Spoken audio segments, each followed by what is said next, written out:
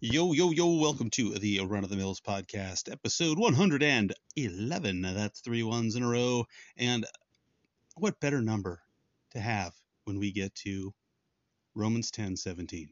Actually, there's really nothing that those numbers have in common. But hey, it's Romans 10:17.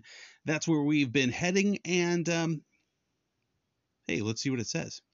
It says, so then, wait. If it says so then it must be connected to what came before it. So just a reminder, what he's been talking about here is he has been talking about that whoever calls on the name of the Lord shall be saved. And then he went on to talk about how, hey, you can't call on the name of the Lord to be saved if you don't believe in him.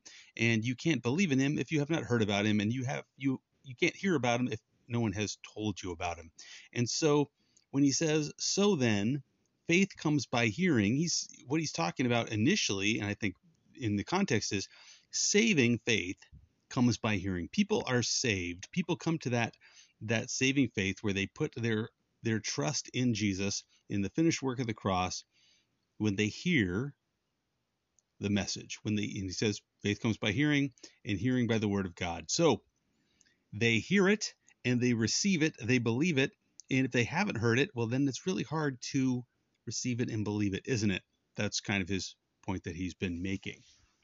And one of the things I want to point out is something I've talked about recently, just about how sometimes a word can be used different ways in the Bible. And so we have to sometimes read and go, wait, now, which way is this being used? With my kids, I've been talking a lot about the world lately. And we talked about how the world can mean the physical planet, Earth, the world, and how the world can be, sometimes the world is the people, for God so loved the world. And then there's the world in like verses like, do not love the world or the things of the world, or the world will hate you. And it's talking more about the present world system that is not Christian, the world system that is about the things of the world, which is things of the world are like the pursuit of pleasure and the pursuit of earthly prosperity. There's all sorts of different worldly ideas. They're basically those ideas that are contrary to what the Bible says, but things that the world has embraced. And sometimes there's a little overlap there, but in general, there's the world's ideas and then there are God's ideas. So again, the world, when you see that word, can mean different things depending on the context. And so the same thing with the word faith, right? When we see the word faith does not always mean faith in the same sense of the word, even when it is the same Greek word. And so when we hear the word faith, it can be confusing. And this happened to me one time with an elders meeting. We were having a meeting of church leadership, and there was a problem with some financial things, and there was some problems with a person that was in charge of finances at that time, not on a leadership level, but like on a treasurer level. And one of the comments that I had made was something along the lines of, well, if they don't have faith, then they shouldn't be in that position. Basically because they were acting on their own. They were, rather than acting in a role where they were like, I'm going to trust in the Lord to take care of this, it was, well, I have to take care of this and I have to step out on my own and do things in my own strength, which was not their job. And I might have been wrong in my statement. I don't recall, but I do remember this, that somebody got really mad at me. And it wasn't until later that I realized, I think because somebody told me, the reason they were mad at me was because I had said the person wasn't a Christian, which is not what I said at all. What I was saying was, in this situation right now, they are not trusting God in the way that maybe I thought they should. I don't remember exactly how it went, but basically that was my point. My point was like, they're not trusting God in this situation. Now, I think we all go through that all the time. We have those lapses of faith in certain situations where we were acting in our own strength and our own flesh. But that what I was saying was not this person wasn't a Christian. I was saying that in this situation they weren't trusting God, not that they weren't trusting God for their salvation, like as in the Christian faith. And so that was the misunderstanding, was when I was using the word faith, they were hearing it as faith, the Christian faith, and I was speaking of as faith in the Lord for this situation. And so when we read the word faith, we need to check, is it talking about the faith, meaning the Christian faith, or is it talking about faith in a instance by instance type situation? Or anyway, there are probably other ways it's used as well. So when it says, so faith comes by hearing and hearing by the word of God, I think the contextual way that we take this is that he's talking about saving faith, that's how people are saved, is by faith. They hear God's word and they are saved. Now, I personally have used this verse many times in a way that maybe doesn't fit the context. But I don't think it makes it not true. So anyway, I'll kind of tell you what I mean by that.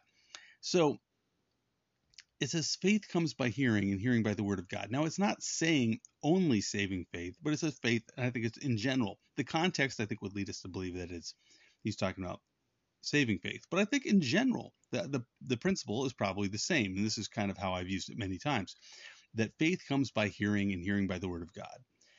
When you hear God's word, your faith increases. Now, why would that be the case?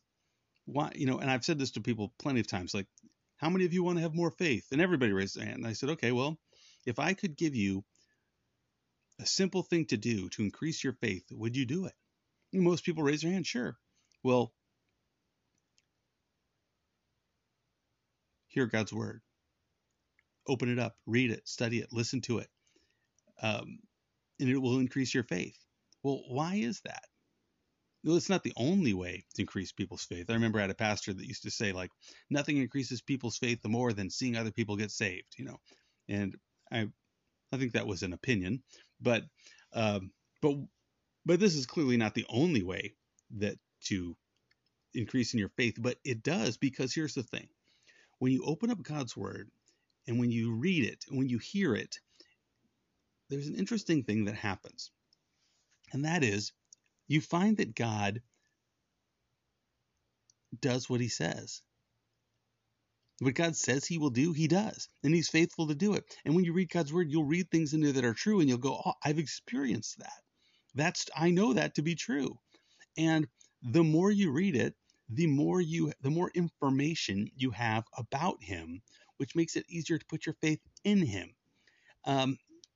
When a Mormon missionary comes to my door, which they don't anymore because I live in a barn, but before I lived in a barn, when they come to my door, I would often ask them, like, is your God still learning? Is your God still growing? Is he still expanding? And they will say yes, because their God is.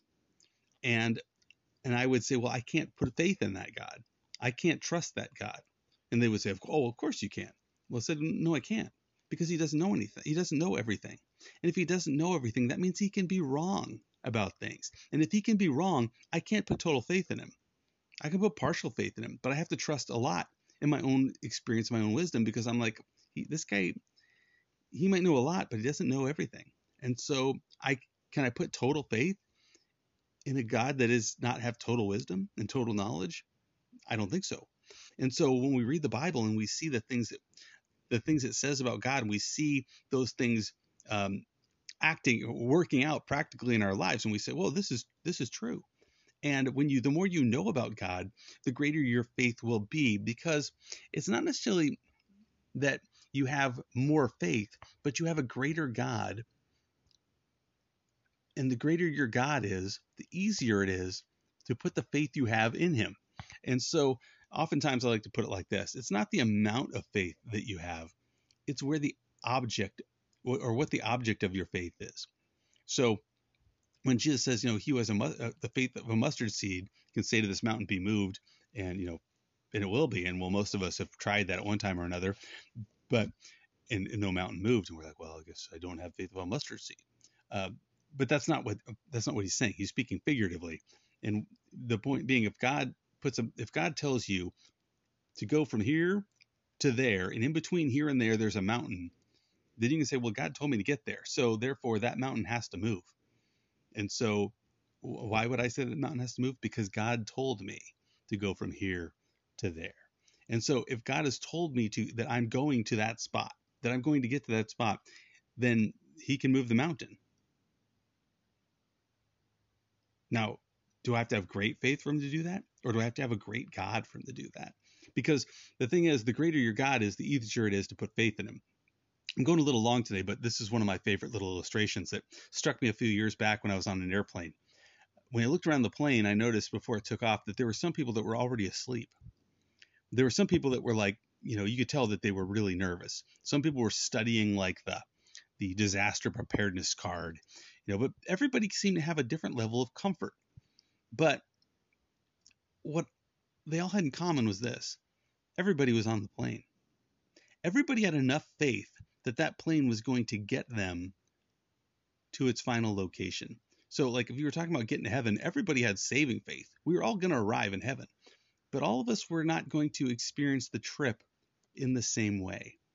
There were some people that had such great faith in that plane for whatever reason. Maybe it was through their experience. Maybe they'd studied airplanes, or maybe they looked at statistics and said, this is safer than driving a car or safer than walking on the sidewalk. So I can relax because I have that information, that knowledge from my study and from my experience. I have greater faith in this airplane. And somebody else who's stressing out, well, they have enough faith to get them to the destination, but they don't have enough faith along the way to keep them from stressing out. And it's the same thing with our walk with the Lord. And that's why I think when we come to this verse and we talk about, well, faith comes by hearing and hearing by the word of God. Well, the more I know about him, the more I study, the more I read about him, the greater knowledge I have of him, the greater I see him to be, and the more trustworthy I recognize that he is, and the easier it is to put my total faith in him. And so does my faith grow, or does the object of my faith grow? Well, I'd say both. I see that God is more faithful, which makes it easier for me to put more faith in him. So if you're lacking faith today, get in the Bible. Don't just listen to me gab for 10 minutes a day. Though, hopefully it's a blessing to you. And we'll talk to you next time. God bless you.